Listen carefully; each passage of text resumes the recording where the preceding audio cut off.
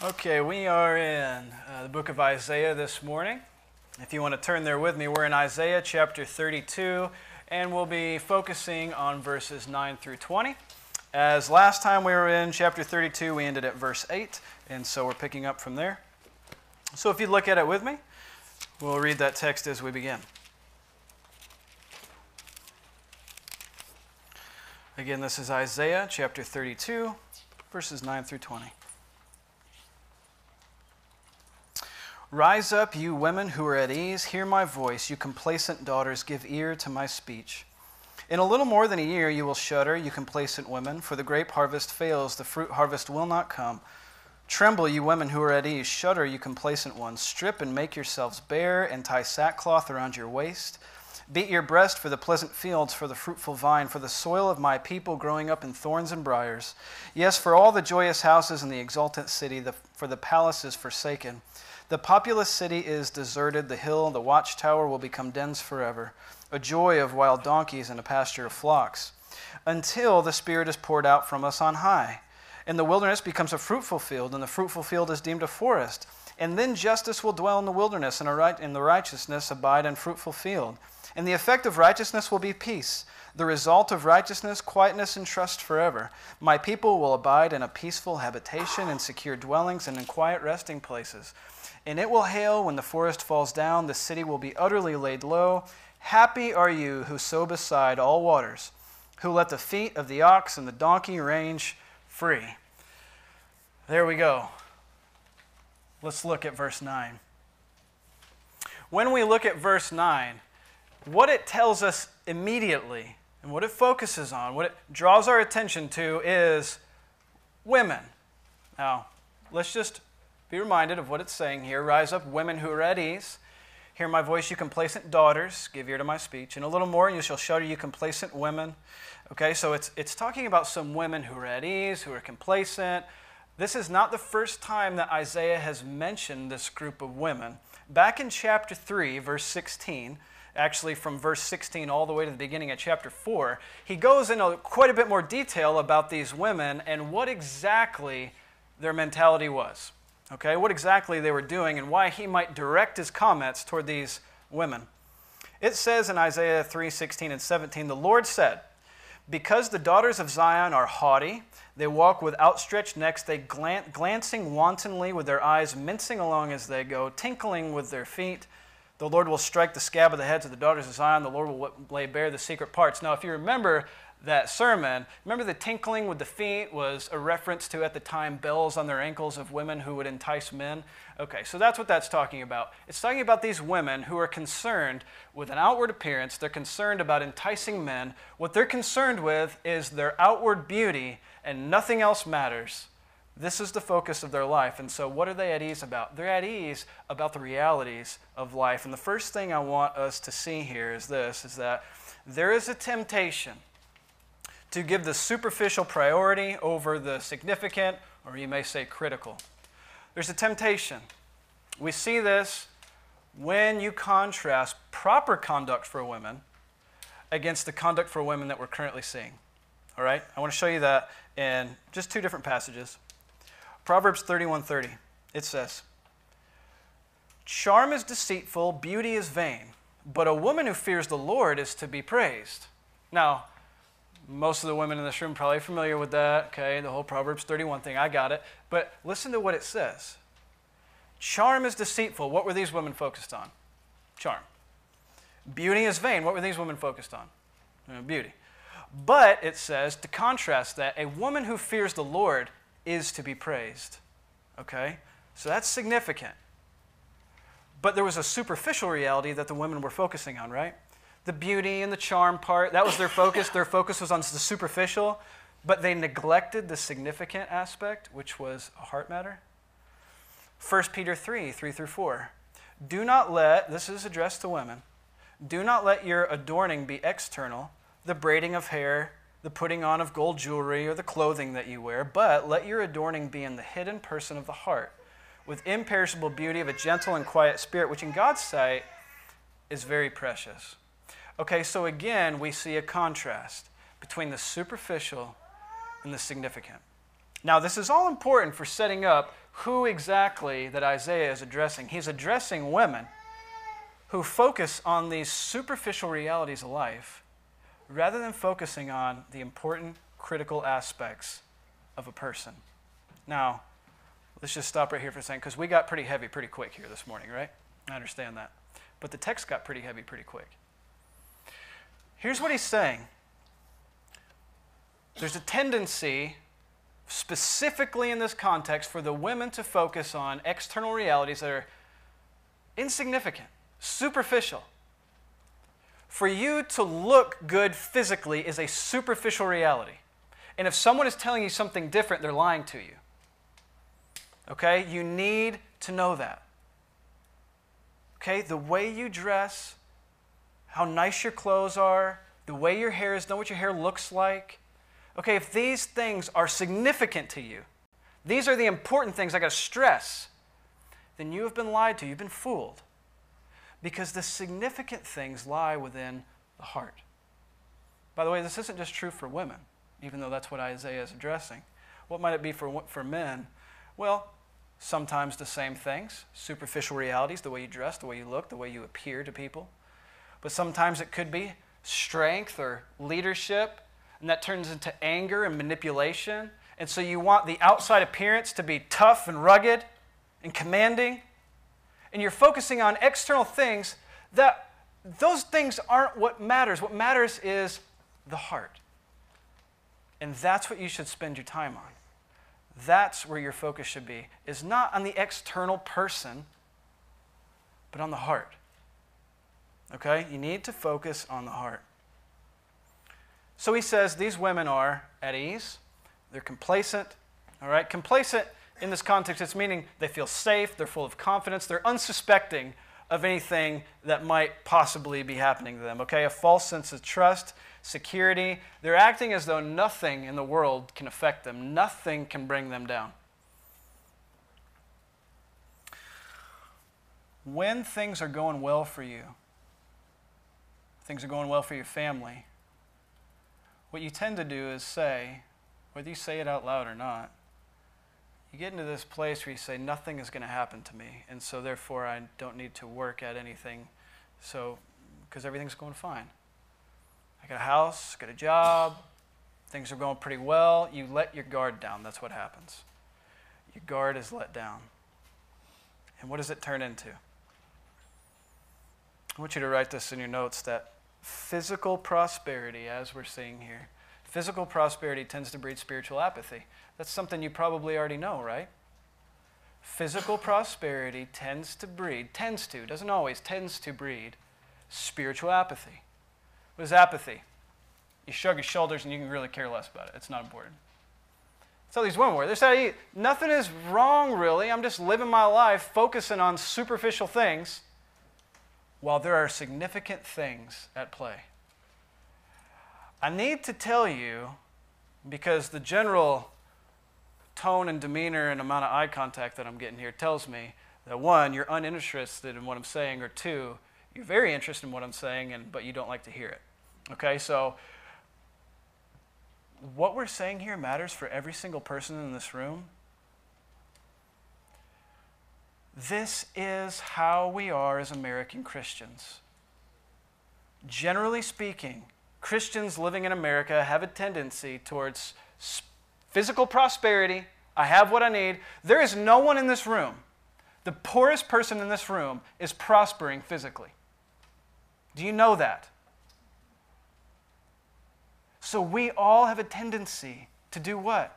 For spiritual apathy. What is apathy again? Right? It's just there. You could care less about it. Okay? It's not a focus, really. What do I need to pray for if I already have what I need? What do I need to pray for God's protection if I'm already protected? We have an army, after all. Why do I need to pray for things that I already have? And so we don't humble ourselves in prayer. We don't need God. We don't need Him. We don't need to trust in Him. We don't need to rely on Him.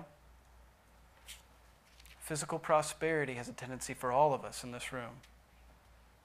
We just shrug our shoulders towards spirituality. And if you're not there in this moment, you have been there recently. Because that's what happens. And because we live in a prosperous country. Remember the words from Revelation 3:15 through 17. This was written to the church at Laodicea.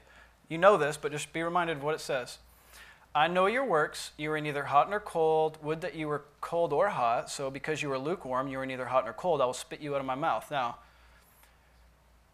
you've probably heard a lot of sermons on that, maybe in the past, but being either hot or cold means that it was useful. Okay? Cold water, useful. Hot water, useful. Lukewarm water, breeding ground for bacteria, useless, spit it out of my mouth. Okay, so that's why he wants them to be useful. Doesn't mean on fire for the Lord or cold for the Lord, okay? It's not what it means. It means useful water contrasted with unuseful water. All right, so what I'm saying to you, he says, for I say, here's what you say when you were in that lukewarm place. Listen to what it says. I am rich. I have prospered. I'm not in need of anything. Not realizing that you are wretched, pitiable, poor, blind, and naked. You say, but I see. But I have clothes on my body. Exactly. Because he's not talking about the superficial things about your body. Because that's not what's important. What is important is a heart and spiritual matter. And we better get with it, or prosperous American Christianity is going to drag us down into the pits.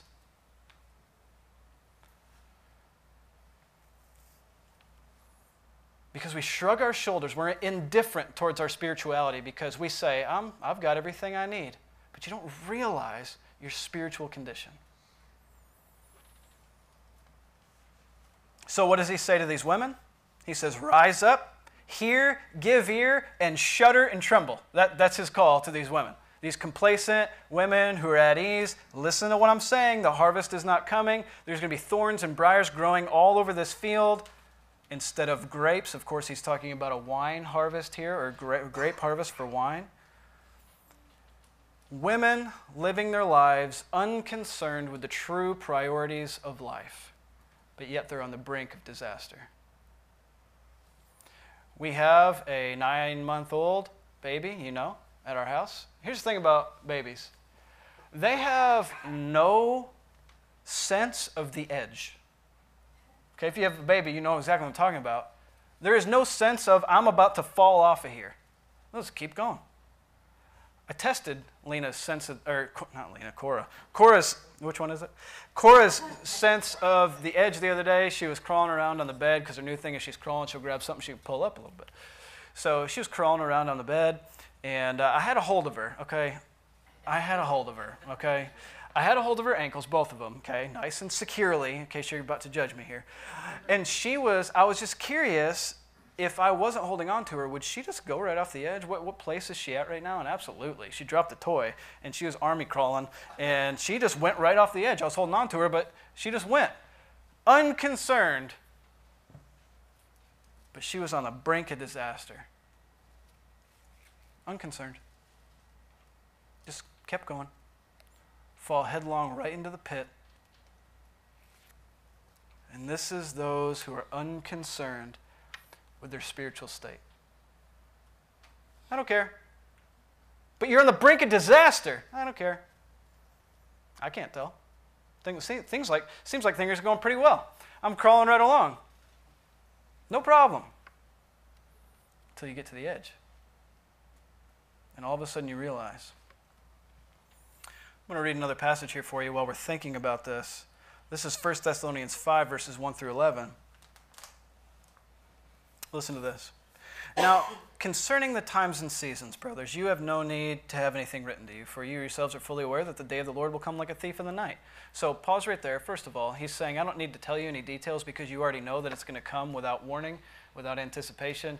You're not going to be able to tell, and you're not going to be prepared in the sense that you don't know when the thief is coming, and it's coming in the middle of the night where no one can see.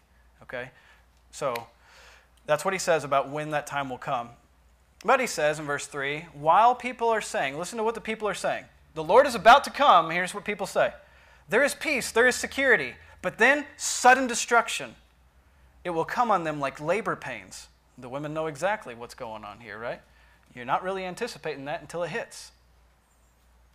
And all of a sudden, the pains come and they realize they will not escape. But verse 4 it says, "But you are not in the darkness, brothers, for that day is no surprise to you, for that day to surprise you like a thief.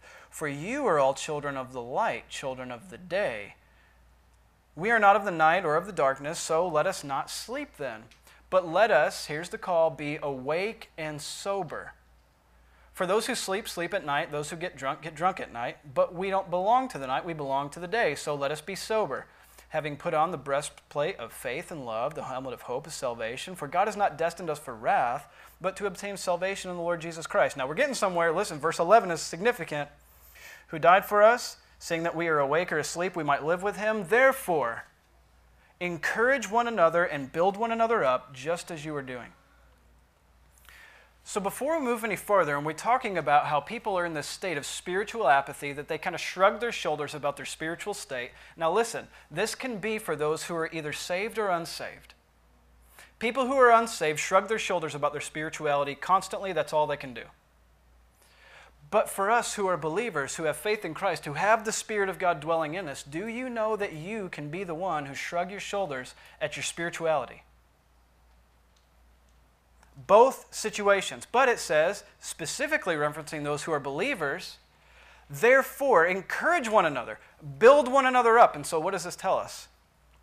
The believers have a responsibility to work at keeping each other awake. Because we belong to the day, not to the night. And we ought to be fully aware and sober, recognizing everything that's happening around us. What is the imagery here? Being awake and being sober in the daytime means that you are evaluating your own spirituality. You are constantly in the Spirit of God, serving. You are trusting in the word of the Lord. You are putting away sin, putting on Christ. You are actively pursuing spirituality. Okay? Now, to be in the darkness means that you have closed your eyes intentionally and you are walking around with no care for what's around you. Do you see the big difference? Those who are in the darkness, those who are not believers, have no option to just open their eyes and say, "Oh, I better not step on that. That's bad." Those who are in the dark, those who are not believers who are in the darkness, they stumble and they fall all day long. But we who are believers, who have been transferred into the kingdom of light, we are in the light, but what do? We close our eyes and we stumble, like the people of the darkness. But that's not us. We don't live in the darkness, we live in the light. And so what is the call? Keep each other awake.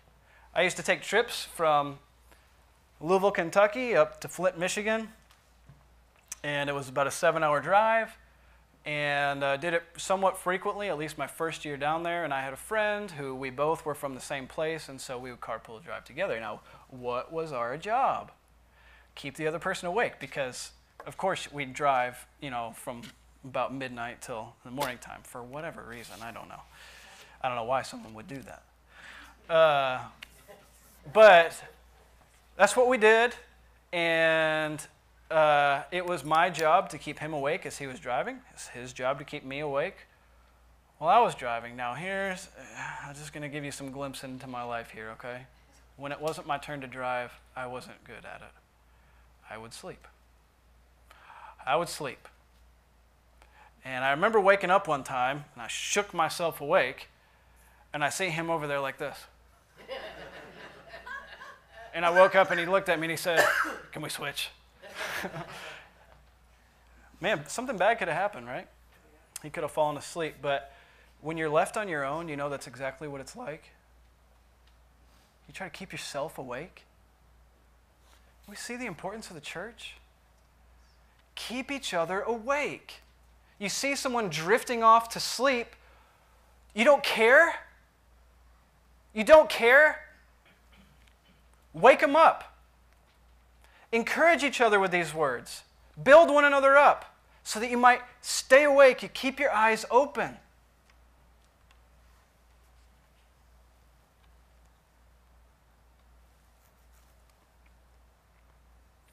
Let's look at verse 15. Now, stuff has been difficult for these women so far. basically bad news about these women who are at ease and complacent and on the brink of destruction, but they don't care. He says, and this place will be a wasteland.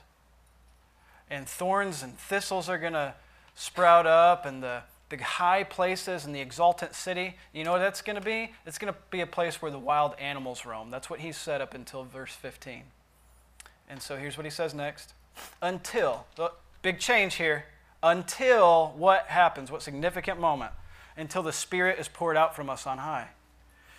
And the wilderness becomes a fruitful field. Whoa, big change. So when the Spirit's poured out, the wilderness, where there's thistles and thorns and wild animals, no, now it's going to be a fruitful field. And then it says, and that fruitful field is deemed a forest. And then verse 16, and then justice will dwell in the wilderness and righteousness abide in that fruitful field. Now, we're talking about justice and righteousness. Now all of a sudden we realize what? We're not talking about a field at all, are we? If justice and righteousness are in that field, we're not talking about a field. What are we talking about?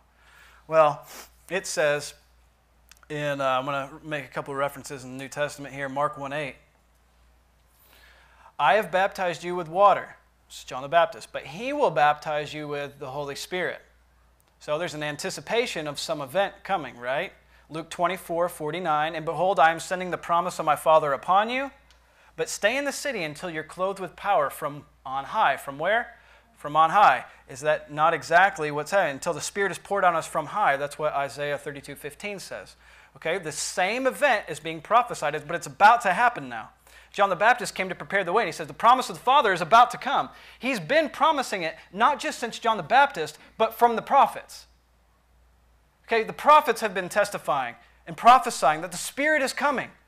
And now we've been waiting so long, and it's about to be here. Jesus is coming. I'm baptizing you with water. I'm not the Christ. But he's coming, and he's going to baptize you with the Holy Spirit. And then Acts 2:1-4. And when the day of Pentecost arrived, all were together in one place. Suddenly there came a sound from heaven, like a rushing wind, and it filled the entire house where they were sitting. Divided tongues of fire appeared to them. They rested on each of them, and they were all filled with the Holy Spirit. They began to speak in tongues as the Spirit gave them utterance. And lastly, Acts 2:38.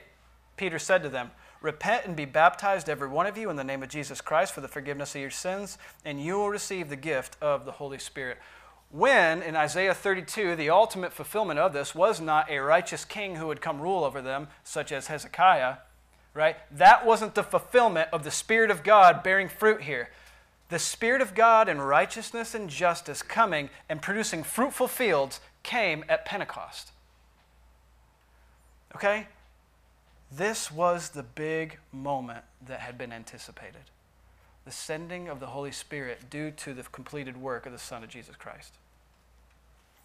The wilderness becomes a fruitful field, a place where there was once only death, barrenness. There is now life and fruitfulness. And how was it produced? By the Spirit of God that was sent from on high. How is it accomplished? By justice and righteousness. I'm going to give you just a little summary statement here.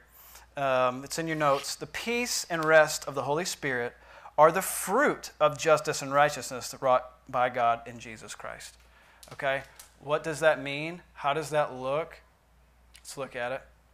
When justice and righteousness are planted, what springs forth from the ground is what? Let's read. Romans 5:18-19. Therefore, as one trespass led to condemnation for all men, death and barrenness, okay, that's the barren field, so as one act of righteousness leads to the justification and life for all men. So as by the one man's disobedience many were made sinners, so by the one man's obedience the many will be made righteous. So if there's a little equation here, what it is righteousness and justification equals life. So righteousness and justice are planted in the ground, and what is produced? Life. There is a barren, dead field. No life in it. So what do you plant in the ground? I don't know, seeds of some kind, right? So, but we're not talking about a field. Okay? What needs to be planted? Righteousness and justice are the two things that need to be sown in order for life to be given. All right, so the question is, this righteousness and justice that Isaiah is talking about, how does it come about?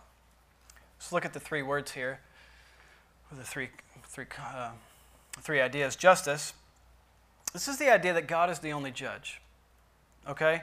You can never bring about your own justice. Romans 12:17 through 19. Repay no one evil for evil, but give thought to do what is honorable in the sight of all. If possible, so far as it depends on you, live peaceably with all. Beloved, never avenge yourself, but leave it to the wrath of God, for it is written, vengeance is mine, I will repay, says the Lord. Okay, right there, I understand that we could have an entire sermon series on that passage right there, that we are to live a peaceable life with everyone so far as it depends on us. But if it doesn't depend on you, you're not to blame for that. But so far as it depends on you, you're to live peaceably with all. All means all in that circumstance. All people. Okay, live peaceably with all. You are not to bring about your own justice in this world. God brings about His justice in His timing.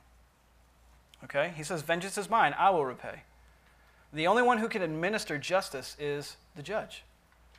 Right? Since you're not the judge, you have no right to administer justice.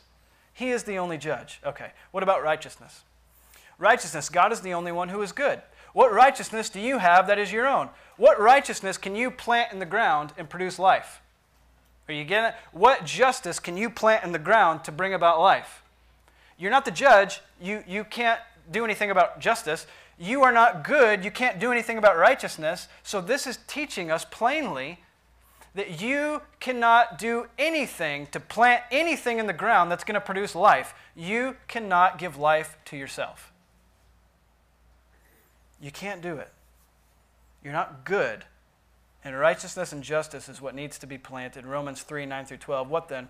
Are we Jews any better off? Not at all, for we've already charged that both Jews and Greeks are under sin, and it's written, none is righteous, no, not one. No one understands, no one seeks for God. All have turned aside. Together they become worthless, and no one does good, not even one. So there is nothing good in you. There is nothing for you to plant that life may abound. All right, again, Luke 18:19. Why do you call me good? No one is good except God alone. What about peace and rest? Can you have peace and rest in this life? Because we already saw this is what the Spirit of God produces in us, is peace and rest. I'm going to read it for you. Romans 14:17. The kingdom of God is not a matter of eating and drinking, but of righteousness, peace, and joy in the Holy Spirit. Romans 5:1 through 5. Therefore, since we have been justified by faith, we have peace with God through our Lord Jesus Christ. Through Him we have also obtained access into faith, into His grace in which we stand. We rejoice in the hope of glory of God. Not only this, but we rejoice in our sufferings, knowing that our sufferings produce endurance. Endurance produces character. Character produces hope. And this we do not put to shame, but God's love has been poured out into our hearts through the Holy Spirit who has been given to us. Now, why have I gone into all this? Maybe you lost track with me. There is a reason. Go back to our text. Isaiah 32. Until the Spirit is poured out from on high, the wilderness becomes a fruitful field. Without the pouring out of the Spirit, it would have remained a barren, unfruitful field. What would have? The heart of every single person. A barren wilderness without the pouring out of the Spirit. The fruitful field is deemed a forest. So what once was barren, now by the Spirit of God, is able to produce a crop that is good. And look at verse 16. And then justice will dwell in the wilderness. Righteousness will abide in the fruitful field. The effect of righteousness will be peace. And the result of righteousness, quiet and trust. My people will abide in peaceful habitations, secure dwelling, quiet resting places. Now all that sounds fantastic. And the Spirit of God comes and He pours out peace and rest and fruit. Now those are terms that we understand from the New Testament, right? The Spirit gives fruit. It gives peace. He gives rest, right? Here's the fundamental question I have for you. This is why I've been working very quickly to get to this point, if you can't tell. It's because the Spirit produces this in us, yes. But here's the problem that we have. If the Spirit gives peace and rest and joy, why so often do I not feel at peace? I do not feel at rest in my soul, and I do not have joy. If the Spirit of God is in me and He produces that in me, why do I not feel it in my life? Have you ever asked that question? Where is that? Why do I only have a little bit of it? Has He limited how much He's giving to me? Why can I not have peace and rest? I want you to read this last little verse here in verse 19. And we're going to talk about it. Not in verse 19, verse 20, excuse me. It says, happy are you. Okay, so all of a sudden, stop right there. All of a sudden we've got to the point where he's saying, okay, now all of this, you want all this? You want to be the person that gets all this? You want to be the person that's happy and blessed? You want to be that person? Verse 20. Happy are you who sow beside all waters, who let the feet of the ox and the donkey range free. So be blessed by that. Are you with me on that? I mean, when I first read that, I thought, well, great. Yeah, that was building up to a big thing, and I'm like really disappointed at the end. Until we come to understand that when he's saying, sow beside the waters, let your feet and the donkey range free, and what? And the fruit that is growing, and what? You need water to grow. How do I get the water to grow that there might be this pleasant field? How do I get that? How do I plant myself by these waters? How do I grow? And again, the question is, if the Holy Spirit is in me, giving me peace and rest, why don't I feel it? I want to suggest 4 things here. This is all coming back towards the beginning, all coming back towards apathy. The fact that we often don't care about our spirituality. And that is not me condemning you. That is the Word of God condemning all of us. We do not care nearly as much as we need to about our spiritual life. But we care about superficial things. Money, jobs, how we look, what stuff we have, what we're going to have for dinner. I think that one's important too, yes. We care about education. We care about whatever it is. This is the stuff that we concern ourselves with. But what do we not concern ourselves with? Our spiritual state. And we should all stand condemned for that. But thank God we have a God who has been merciful to us in Jesus Christ when we were undeserving. So what do? We recognize where we might be in the wrong. That's what we do.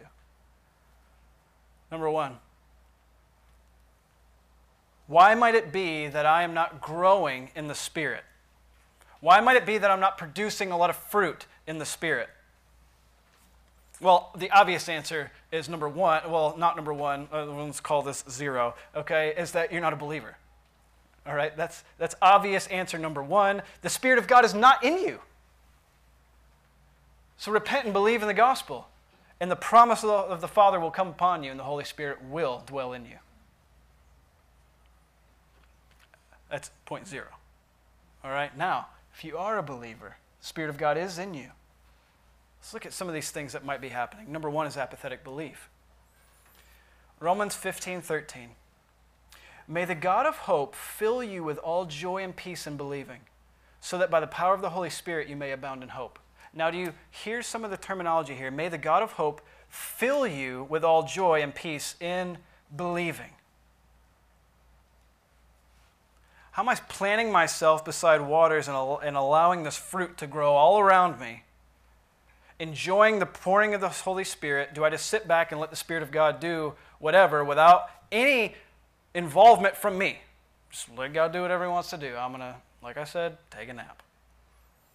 And God will do what He's going to do. Or is there any sense of human responsibility here? Absolutely. And we're going to see it more and more. Romans 15:13, may the God of hope fill you with all joy and peace in believing. But I thought I already had that. That's how I became a believer. Clearly, the theology here is that you can have faith, saving faith in Christ, but yet not have something. Hope and joy and peace. And that's why he's asking that God would fill you with that. How? by the power of the Holy Spirit. Are there times when you don't have joy? Are there times when you don't have peace? Are there times when you feel hopeless? Okay?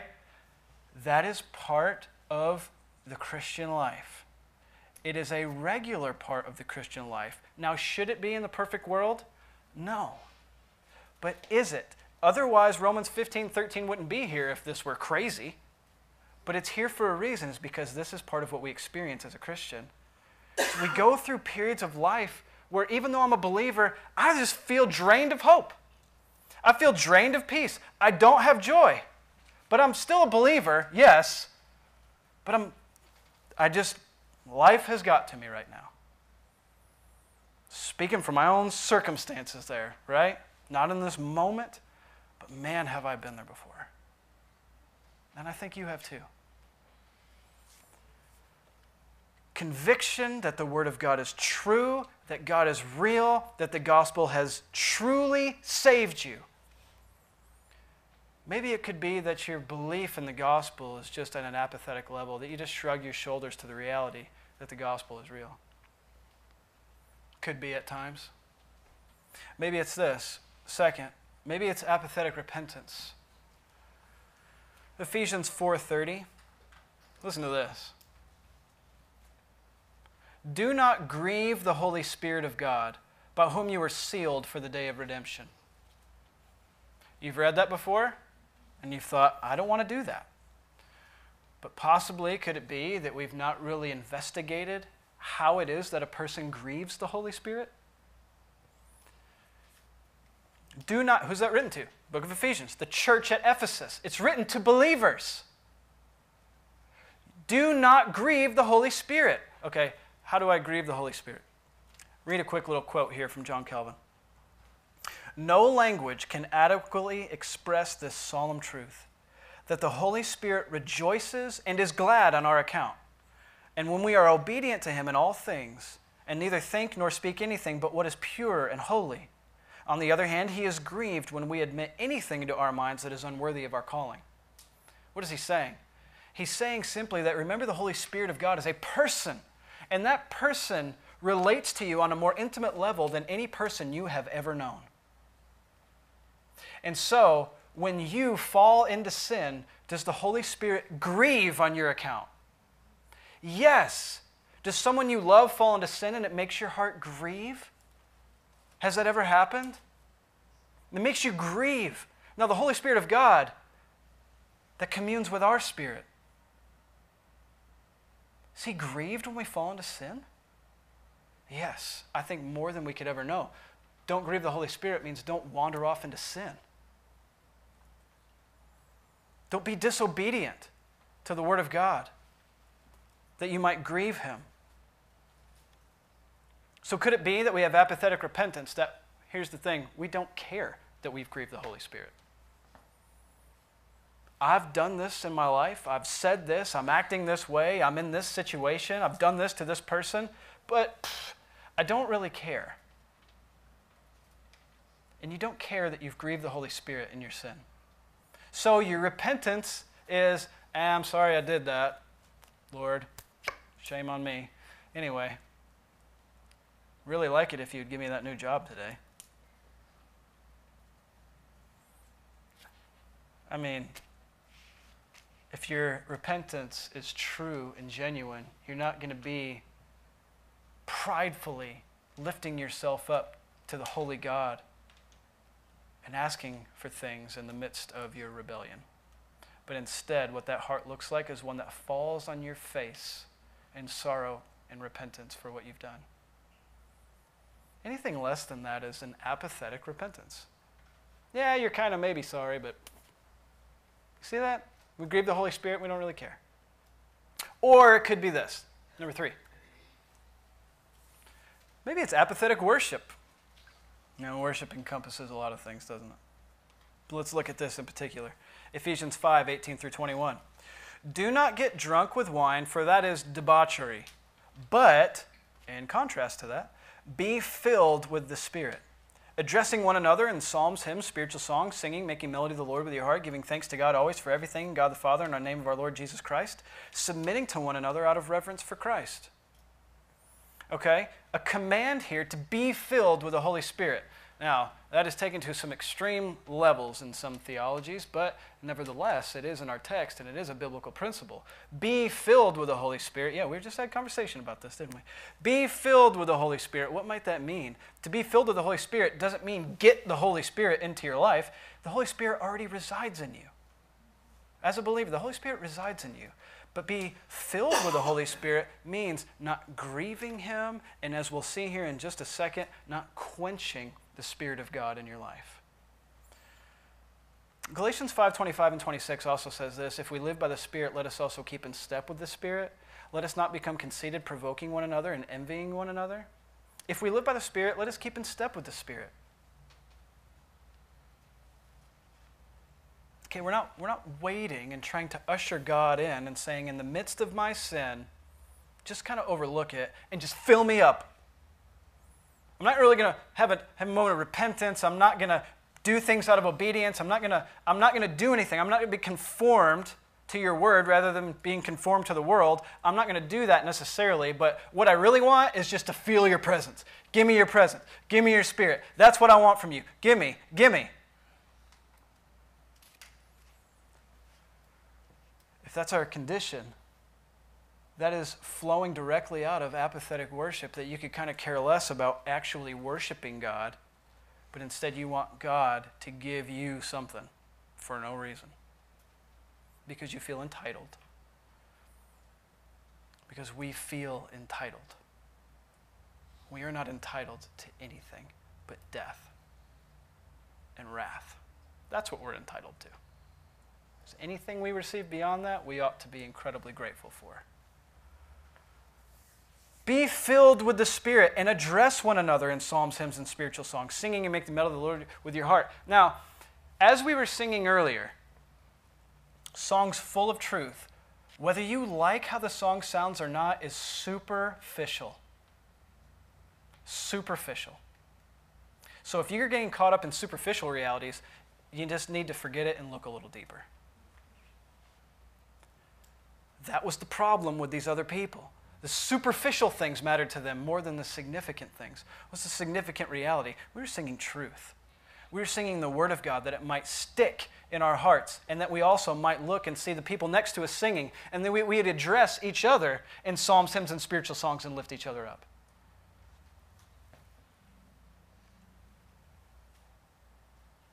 Let's get to the fourth thing here. These are things to evaluate, okay? Do I have apathetic belief? Apathetic repentance. I have apathetic worship. I'm sitting here, I'm singing this song, but I'm not really into it, not really thinking about it much. Anybody ever been guilty of that one? Have I ever been guilty of it leading you? Yes. Is that a surprise? I hope it's not. It would be crazy. If I said, I perfectly keep in step with the Spirit every moment. Okay? And you guys are bad. All right? Be like me. This, obviously, it's not what I'm talking about. We all do this. Again, this is not me condemning you. This is the Spirit of God, the Word of God, condemning us all because we are broken and we need to be changed and we need to keep in step with the Spirit who has been poured out on us graciously. But we grieve Him. And what else do we do? In apathetic service, we quench the Spirit of God. Listen to this. This right here, I'll be honest with you, is the point that I've been excited to get to since Wednesday. All right? So here we go. Apathetic service. I'm going to read 3 short verses for you. 1 Thessalonians 5:19. It says, do not quench the Spirit. Stop there.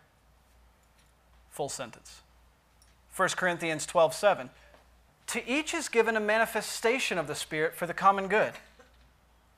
Okay? Again, stop right there. Can we read these? Yes. Can we read and understand them just by looking at them? Yes. We have to read the whole chapter to get the understanding. In these particular circumstances, we can understand what they mean by reading them. Okay? Do not quench the Spirit. Okay? To each is given a manifestation of the Spirit for the common good. Now, here's what I'd like to say about this. We all have temptation towards apathy. We certainly have temptation towards apathy when it comes to service, but yet here's what we say. Why don't I feel the Spirit of God working in my life? Why does it feel like I'm just on this plateau of life? And sometimes I actually go down below the plateau, and then the highest up I get is back on that plateau. I'm never just at a height of spirituality. Where did that go? Do not quench the Spirit. Okay, I'm really trying to not do that. If I really understood what it meant, I would certainly not do that. I'll be honest, many times that's kind of what my take on that was. Okay, I don't want to quench the Spirit. I'm reading it. I understand kind of saying that. Don't quench the Spirit, okay? Like a thirst is quenched. I don't quench the Spirit. I think of it, the more I've studied it, think of it more as a hose filling a container and a hose that gets kinked. Okay, think of it maybe that way. Is that the Spirit of God is working in us, living water working in us, and can it be that we could actually kink the hose and stop some kind of flow? We don't get rid of the presence of God. We don't get rid of His Spirit, but we do something to quit. The reality is, yes, we do. We can. But how does that happen? How do I stop the Spirit from doing something, grieving the Spirit, quenching the Spirit? Well, to grieve the Spirit is to be out of step with the Spirit, to be disobedient, to fall into sin. Is it the same thing as quenching the Spirit? I think if we think of grieving the Spirit more as what we are doing that's bad, think of quenching the Spirit of what we're not doing that is good. Okay? Grieving the Spirit, we're doing things that are bad. Quenching the Spirit, we're not doing the things that we should be doing. In other words, the Spirit of God is going to flow and do that if we just wouldn't kink the hose. Maybe little squirts get in sometimes, but that's not doing it for me. Listen to this verse. 1 Corinthians 14:12. So with yourselves, since you are eager for a manifestation of the Spirit, pause. Are you eager for a manifestation of the Spirit? Because the church in Corinth was, and Paul knew about it. And Paul was on board with it. Okay? You're eager for a manifestation of the Spirit. What is a manifestation of the Spirit? Does it look like gold glitter floating in a cloud? For those of you who get that, no, that's not what it looks like. Okay? That's not what we're looking for. We're not looking for smoke to start rising up and we say, oh yes, that's what I wanted. What is that? That's not what we're after. Okay? What are we after? A manifestation of the Spirit where? Here. And what does the Spirit do? It produces fruit and peace and joy in my life. And God uses me for the building of His kingdom. Where is that? Where is that? Where is that fruit? Where is that manifestation? Are you eager for a manifestation of the Spirit in your life? Yes or no? You need to consider that. If the answer is no, you're probably falling under all four of these apathetic situations. You don't care. You want the Spirit of God in your life? I don't care. Not really interesting to me. You got a problem. You have a problem. You are in spiritual apathy. But if you are eager for a manifestation of the Spirit, here's the one thing he says. Here's what, you eager for a manifestation of the Spirit? Here you go. Are you ready? I was ready for it. I'm ready. I want a manifestation of the Spirit in my life. I want to keep in step with the Spirit. I want to walk in obedience to the Spirit. I don't want to grieve the Holy Spirit. I want to be filled with the Holy Spirit. Yes. Okay, so 1 Corinthians 14:12. So, since you yourselves, you're eager for a manifestation of the Spirit, strive to excel in building up the church. I thought it was going to be something different than that. Didn't you? You're kind of hoping for something different than that? Oh, so now it doesn't have to do with me at all. That's the killer. Eager for a manifestation of the Spirit in your life? Guess what? It's not about you. What a selfish thing for us to desire. Me. Do something with me. Do something in my life. Do something with me. I see you're doing something good over there, but I don't care about that. Do something with me. I want to do something with me. But Paul points outside of the believer and says, if you are eager for a manifestation of the Spirit's work in your life, then serve the church and build them up. My question for you is, are you doing that? Are you doing that? Or are you eager for God to work in your personal life removed from everybody else? It doesn't work that way. And we have to get that in our heads. The church exists for a reason. You don't live on a spiritual island. And it's not designed that way. Be in the church. Serve the church with your whole heart, knowing that your service is rendered unto God. That is what he calls us to do. Don't forsake the gathering of yourselves together, but encourage each other. I need you to keep me awake. You need me to keep you awake. And right now, I hope what's happening is that we were drifting to sleep and we got smacked in the face, and now I'm awake. Because this is what it has felt like to me all week. You thought it was about you. You thought it was about you until you were eager for a manifestation of the Spirit and it had nothing to do with you. To each is given a manifestation of the Spirit for what? For the common good. Is the Spirit of God using you to serve others, to serve other believers? You say, but I don't know where I'm gifted, so I guess I'll just hang back until some kind of gift appears without me doing anything. You need to see others as more significant than yourself. Excel in building up one another, and the Spirit of God will produce fruit in your life. Do it humbly. Serve humbly. You're serving the Lord Christ. Serve him with your heart. If we're coming back to Isaiah's text, he starts out with these complacent people who are at ease. All they're concerned with is the superficial things about life. And they're never really focusing in on what's most important. That is us many times. Okay? It's all of us. I guess the question is that you today?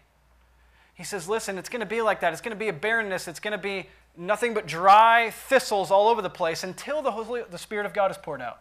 And man, that's going to be good, because now all of a sudden, by the righteousness and justice that were produced by Jesus Christ, that's the reason that we have the Spirit, is only because of the righteousness and justice of Jesus Christ that was planted in the ground. Now we have the Holy Spirit, and the Spirit is growing in us, and it's producing fruit.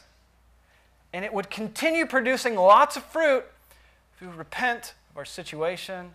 We would not quench the Holy Spirit. We would not grieve the Holy Spirit, but we would allow the Holy Spirit to work through us. And if I have portrayed the Christian life in a way that doesn't say you need, or there is a possibility that you can quench the Spirit working in your life, if you have thought that and you thought that underneath my teaching, then I am very sorry for that. No one has addressed me about that, by the way. I'm not addressing a certain situation. But I'm just saying, we need the Spirit of God working in our life, and yes, there is something you can do to quench the Spirit's activity in your life. That is a biblical principle. So what should we do? Well, it always comes back to repent and believe. Repent of your apathy. Repent of your nonchalant, careless attitude, carefree, nothing's going to happen to me. Repent. Repent also that you thought your spirituality was about you and not about others. It's not about you. It's not about you. It's not about me. Serve. Worship. Repent. Believe. And don't do it in a way that's cavalier, that you shrug your shoulders at, but do it with your heart. Don't do the things on the outside that make it seem like you're spiritual. That's superficial. But do it from the heart. Let's pray. Father,